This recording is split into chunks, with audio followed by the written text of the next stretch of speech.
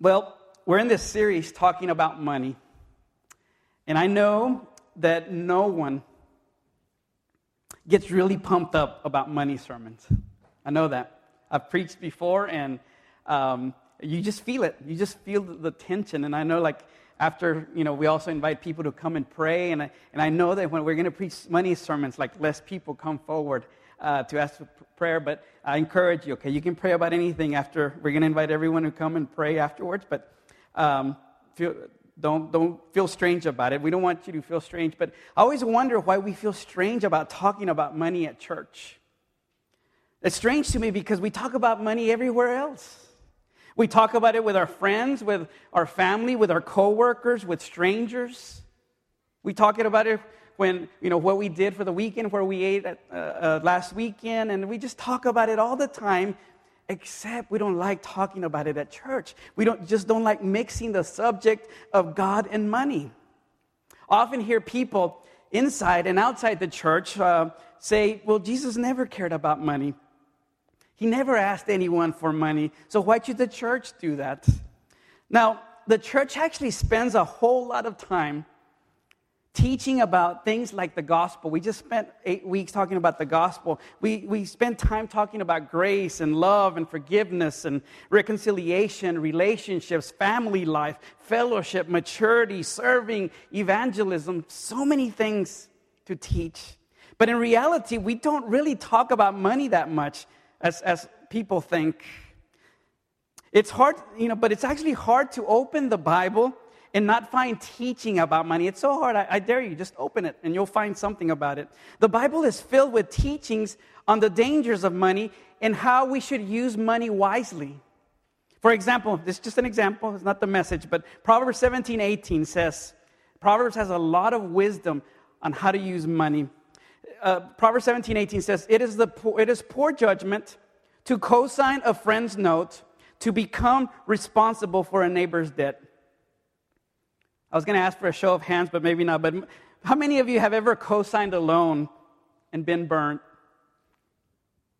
I have before. But the Bible warns us about it. It's right there. There's so many warnings, there's so many teachings throughout Scripture that would save us so much grief when it comes to the way that we handle money. Jesus also talked about money all the time. It was usually in the form of warnings, though.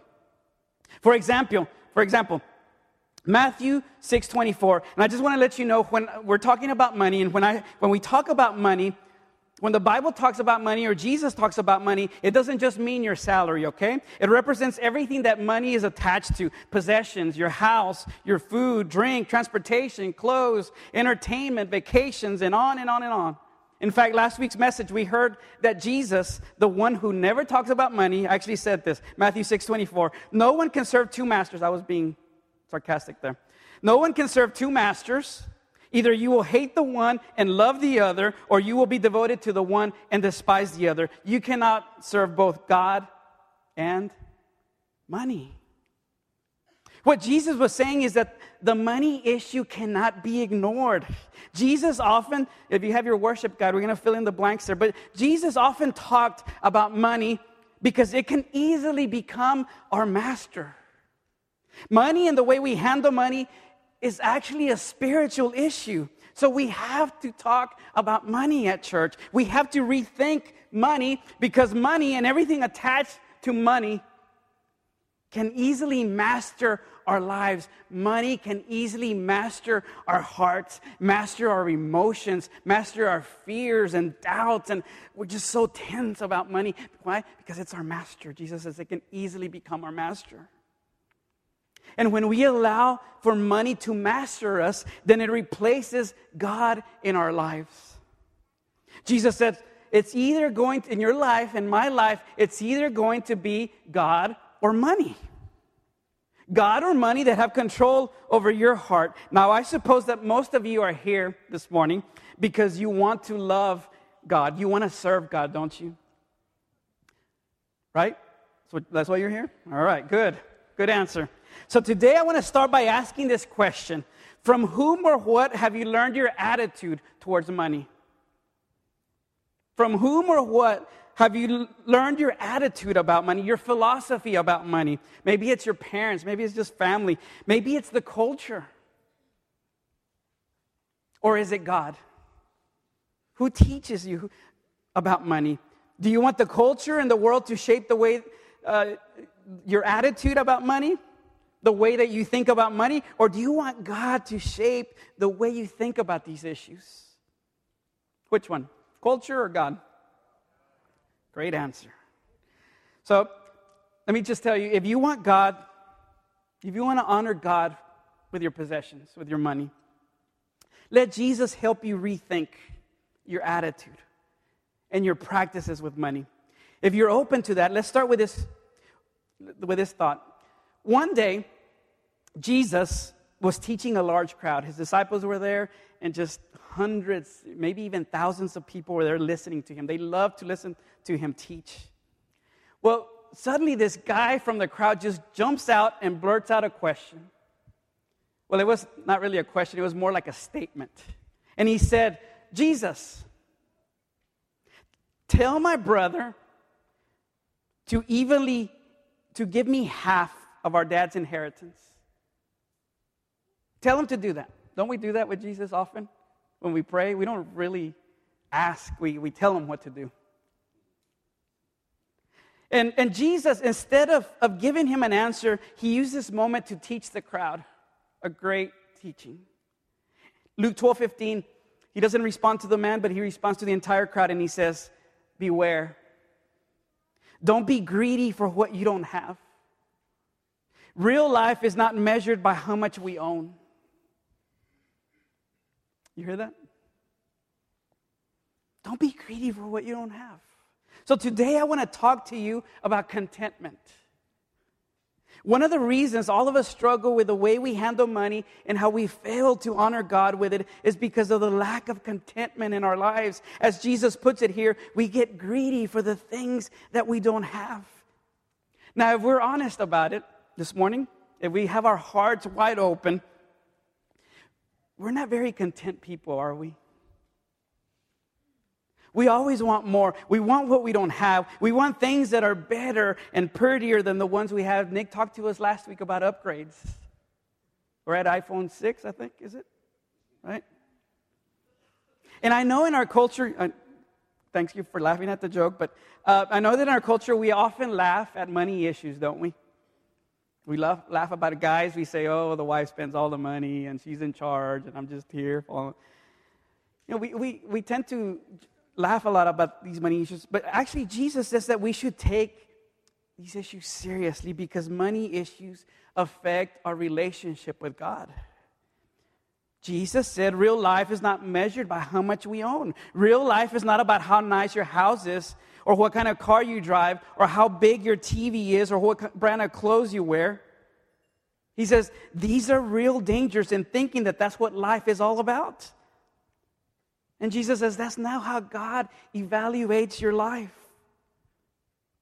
So let me ask you, why is it so hard to live a life of contentment? And I'm putting myself in that category. It's hard. Well, first of all, I think it's this that we've been talking about. Everyone wants more. We have these appetites that we just want more. We want more. Now, I want to make sure to make it clear that the Bible does not condemn wanting more out of life, having a godly kind of ambition, right? But when it comes to material possessions, there is something within us that constantly wants more material stuff. This week I read a real estate survey by Trulia Harris conducted in 2010. And it showed that the average American family in the 1950s, families were bigger than they are today, but the average American home in the 1950s was 983 square feet. In 2010, the average size of an American home, anyone want to guess? 2,400. Even though families are smaller now, except for Nick's family. Right? But most other families are smaller. Now, I'm not judging anyone. I'm not judging Nick or anyone or what kind of house you have, okay? But, I grew up in the 1980s, and our house was 950 square feet. There was one bathroom for 6 people. Mornings were terrible. Now, today I have 3 kids and one less than my parents, and I live in a 1,900 square foot house. So I'm part of the trend. Now, let me ask you, what do you think happens with all that extra space? That's right, we fill it with stuff. And when the stuff no longer fits inside the house, where do we put our stuff? Where? In the garage, right? And when it doesn't fit in the garage, we have to move our cars, right, out of the garage, and we have to park them outside. And we keep accumulating stuff, and then someone came up with an idea, a brilliant idea, because the stuff we own no longer fits in the house or in the garage or in the attic. Storage buildings. And you will notice storage buildings all around us. They're just popping up. Why? Because we own so much stuff. And Jesus says, that's why you have to build bigger barns. We keep buying things that we think will give us contentment. But they don't. Another reason it's hard to live a life of contentment is our culture and the monster that is called marketing. Advertising actually is designed to make us feel discontent. Ads and commercials promise that if you just make one more purchase, you will find life and a better quality of life and happiness. American marketing and the culture has shaped the way we think about money and possessions. It's told us it's okay. You want more? It's okay. Even if you can't afford it. It's told us you don't have it, you can pay for it later. It's okay. You can just pay it off in the future, even though Jesus tells us the future is so uncertain. Another reason for discontent is that it's hard to be content when you continually focus on what you don't have. It's hard to be thankful and joyful and appreciative of the things, the blessings that you do have when you're focused on what your friends and neighbors have that you don't have. The TV in our living room I bought back in 2007 on Black Friday. Yeah, I was part of the crowd back then. I got in line at like 3 in the morning over there at Target, and 37-inch TV. Now, when I go to my friend's house to go watch a game, the images are so much clearer now. I went to Carl's house to watch the Longhorns the other day, and I was like, man, that is so clear. Isn't it, Lindsay? Lindsay, right? You agree with me, right? And I started thinking, I need a new TV. I need a new TV. Mine's so small. It's fuzzy.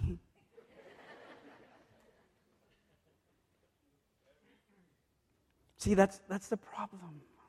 Discontent. That was a problem with the original sin, wasn't it? God told Adam and Eve, you can have, look at all these trees.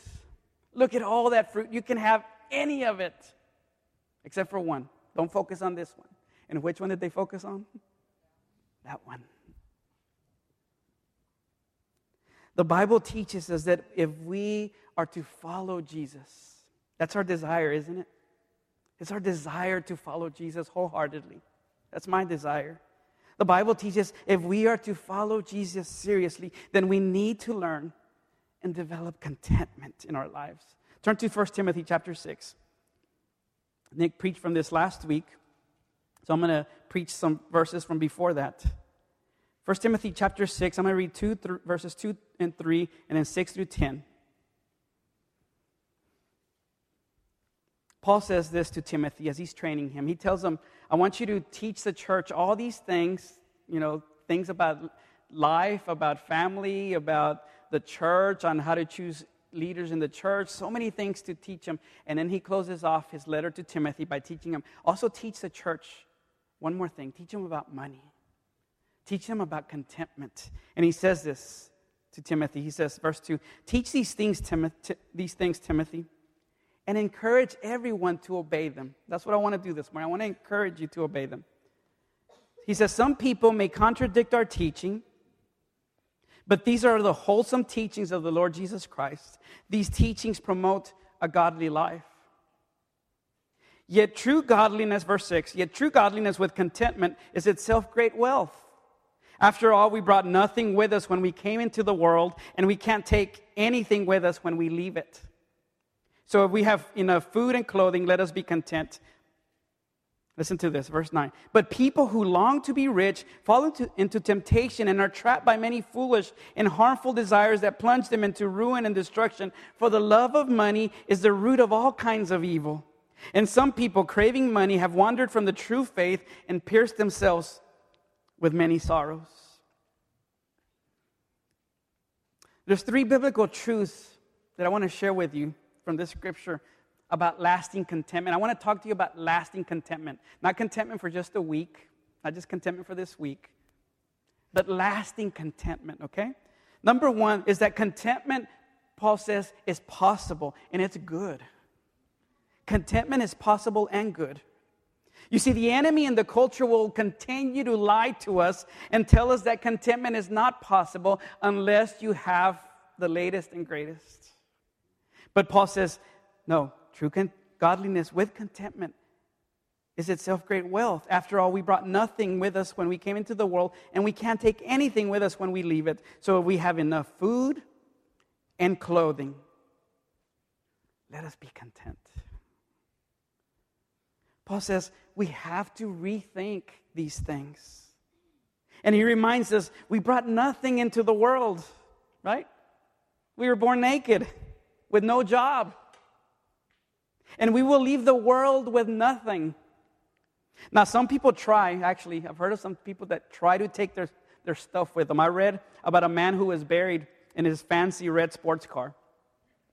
Now, that's cool, sort of, but it ain't going to move. I don't know if you knew that, but it's just going to stay there.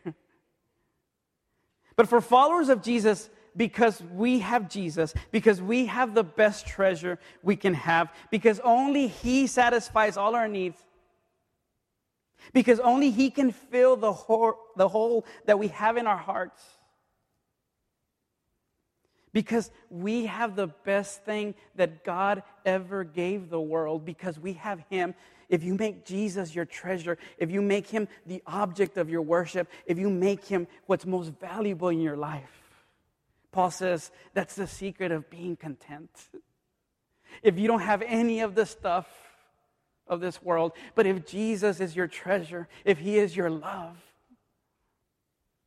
He says you can be content with whatever your circumstance. He says, let us be content. Let Jesus be your treasure. In fact, in Philippians 4, he taught the same thing to the church there. He says, I can do all things through God who gives me strength, through Him who gives me strength. Now, we misuse that verse a whole lot. You know, if we want to get on American Idol, if we want to be a professional sports star, like, we can do all things through Christ who gives me strength. Actually, Paul was talking about contentment. He says, whether I'm well-fed or hungry, whether I have things or don't have things, he says, I can do all things through Christ who gives me strength, because Jesus is the treasure. Number 2, contentment frees you from loving money and its power. Contentment frees you from loving money and its power. 1 Timothy 6, 9, and 10 says, but people who long to be rich fall into temptation and are trapped by many foolish and harmful desires that plunge them into ruin and destruction. For the love of money is the root of all kinds of evil. And some people craving money have wandered from the true faith and pierced themselves with many sorrows. Friends, what Paul is trying to say is money has power. It can have power over us. Don't be fooled. It can control us. It can control those emotions. It can control fear and doubt and all these things. Now, you don't have to have a lot of money for you to love money. In fact, Paul says it's people who want to get rich. They're the ones that fall into temptations and the traps of money.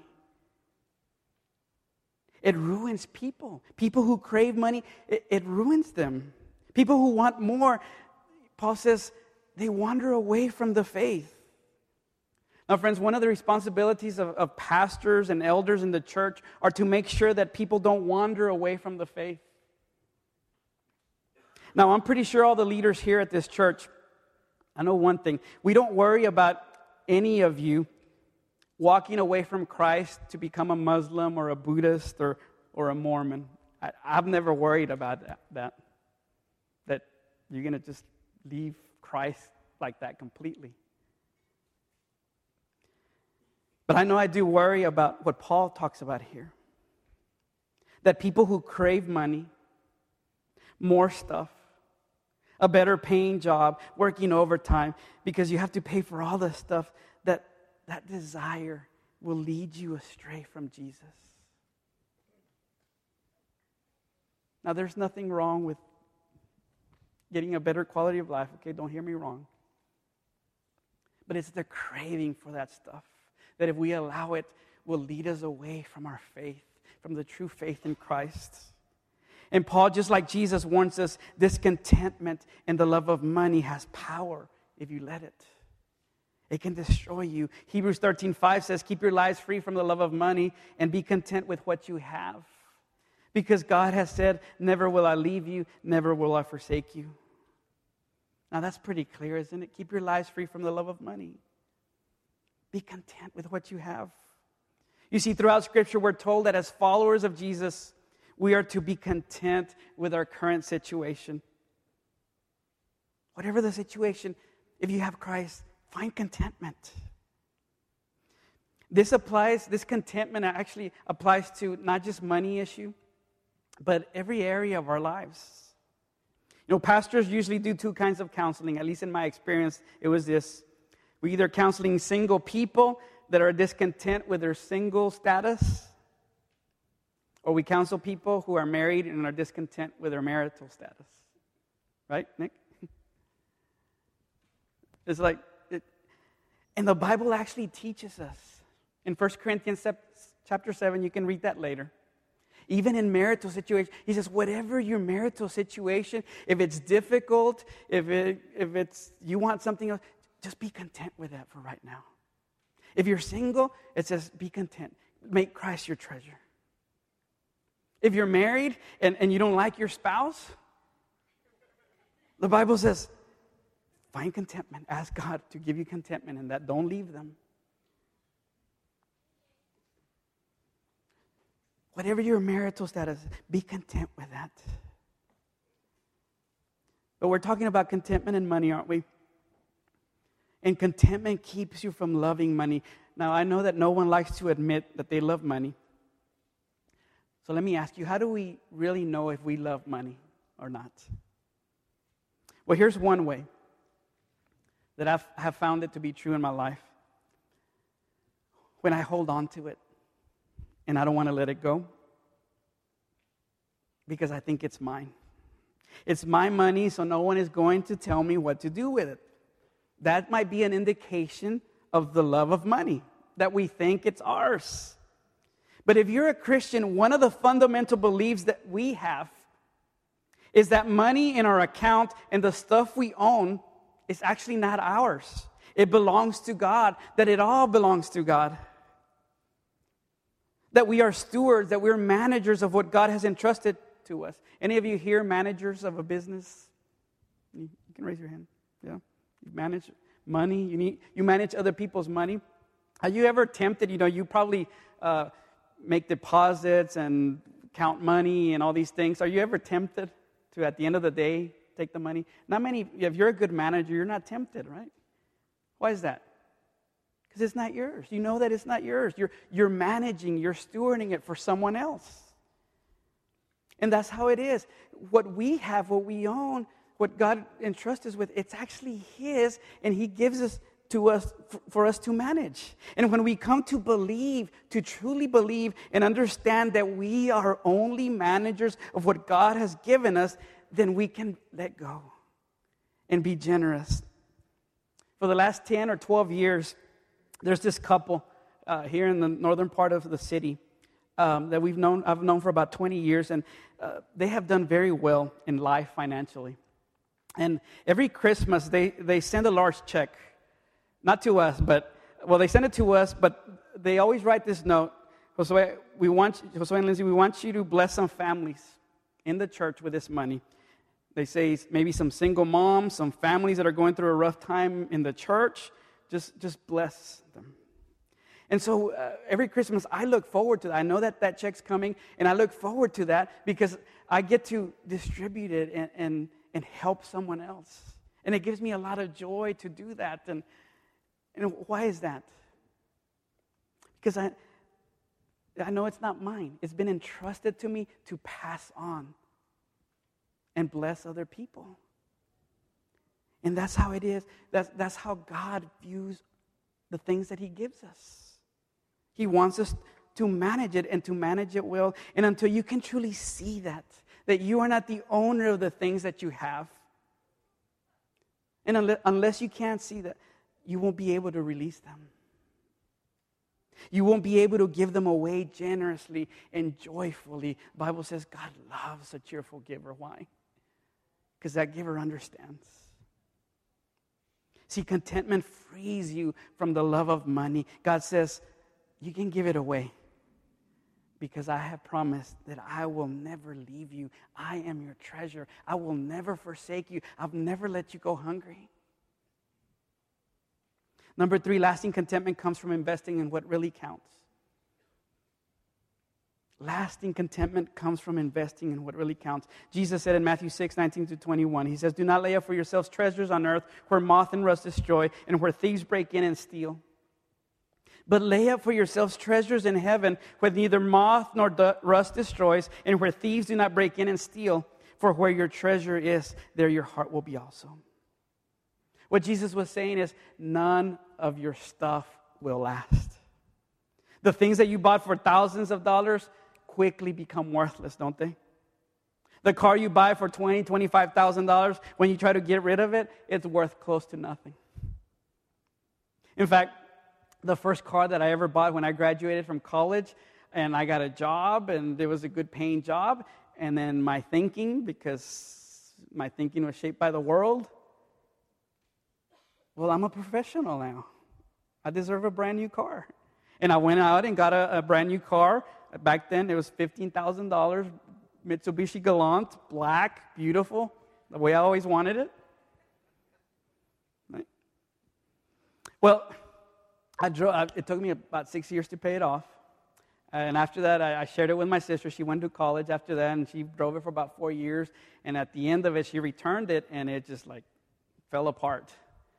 I tried to sell it, and nobody would buy it. And in fact, it just completely broke down. I had to pay a tow truck to just take it away to the junkyard. And I think about it, $15,000 plus interest in the junkyard.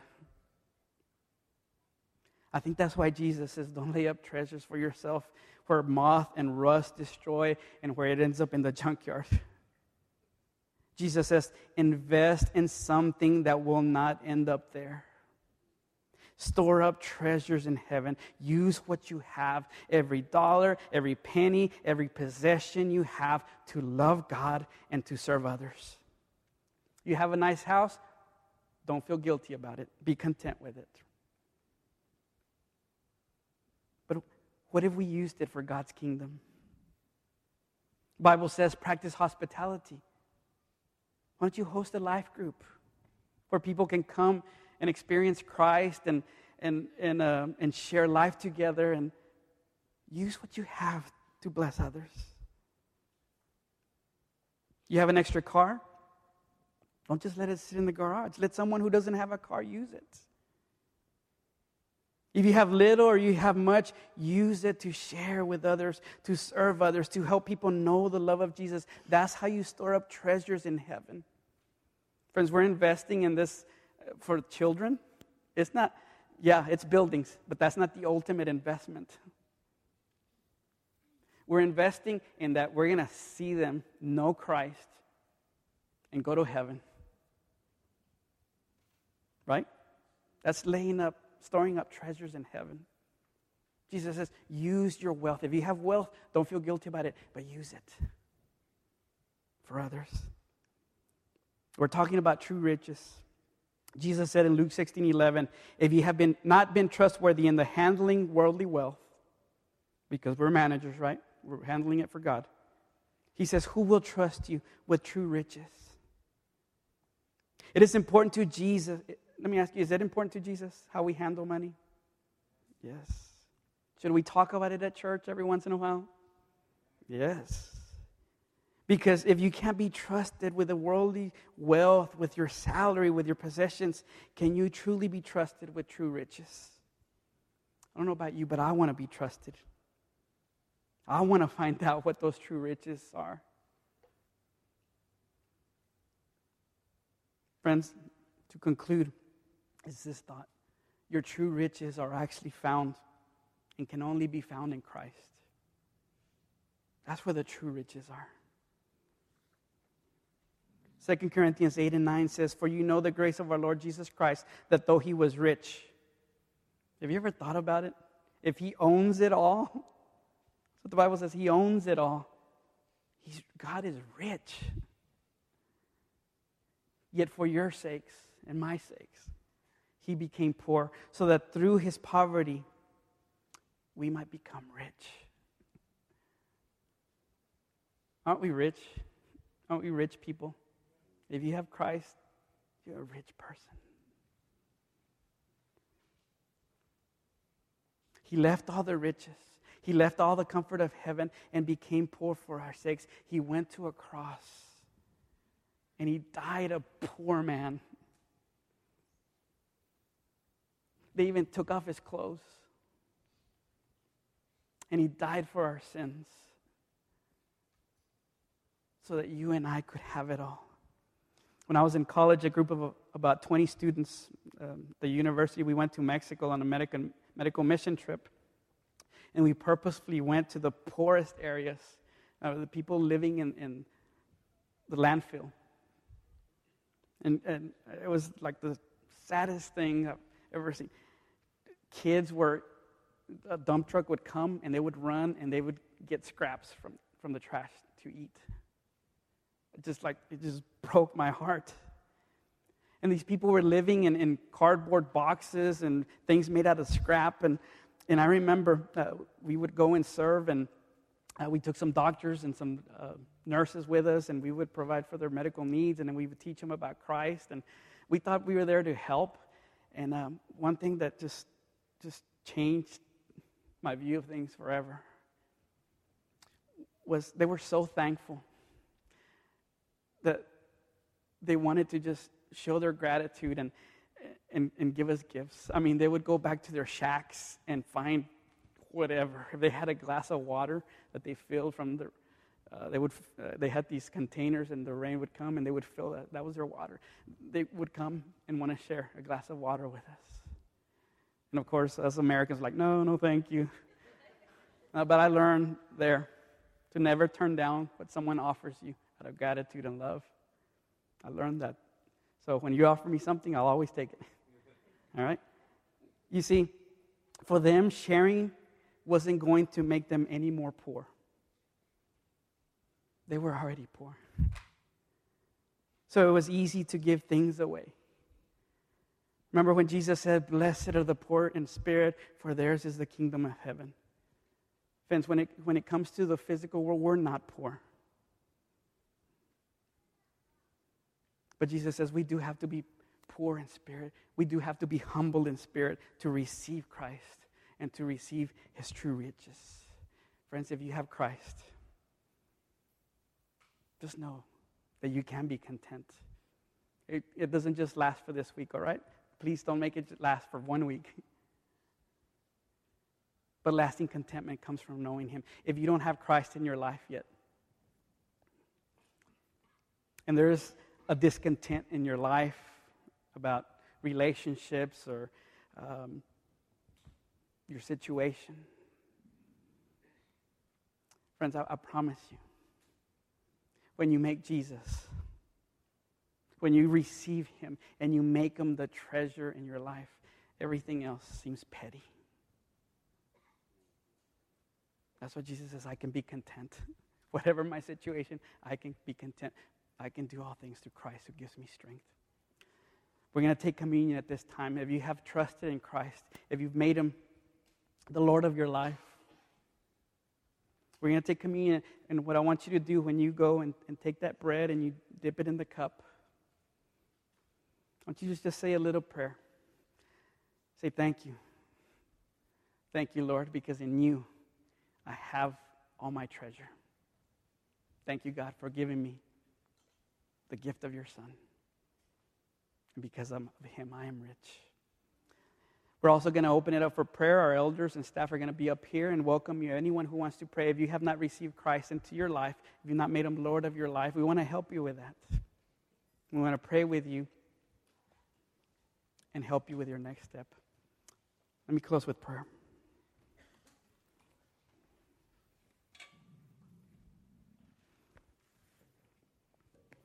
God,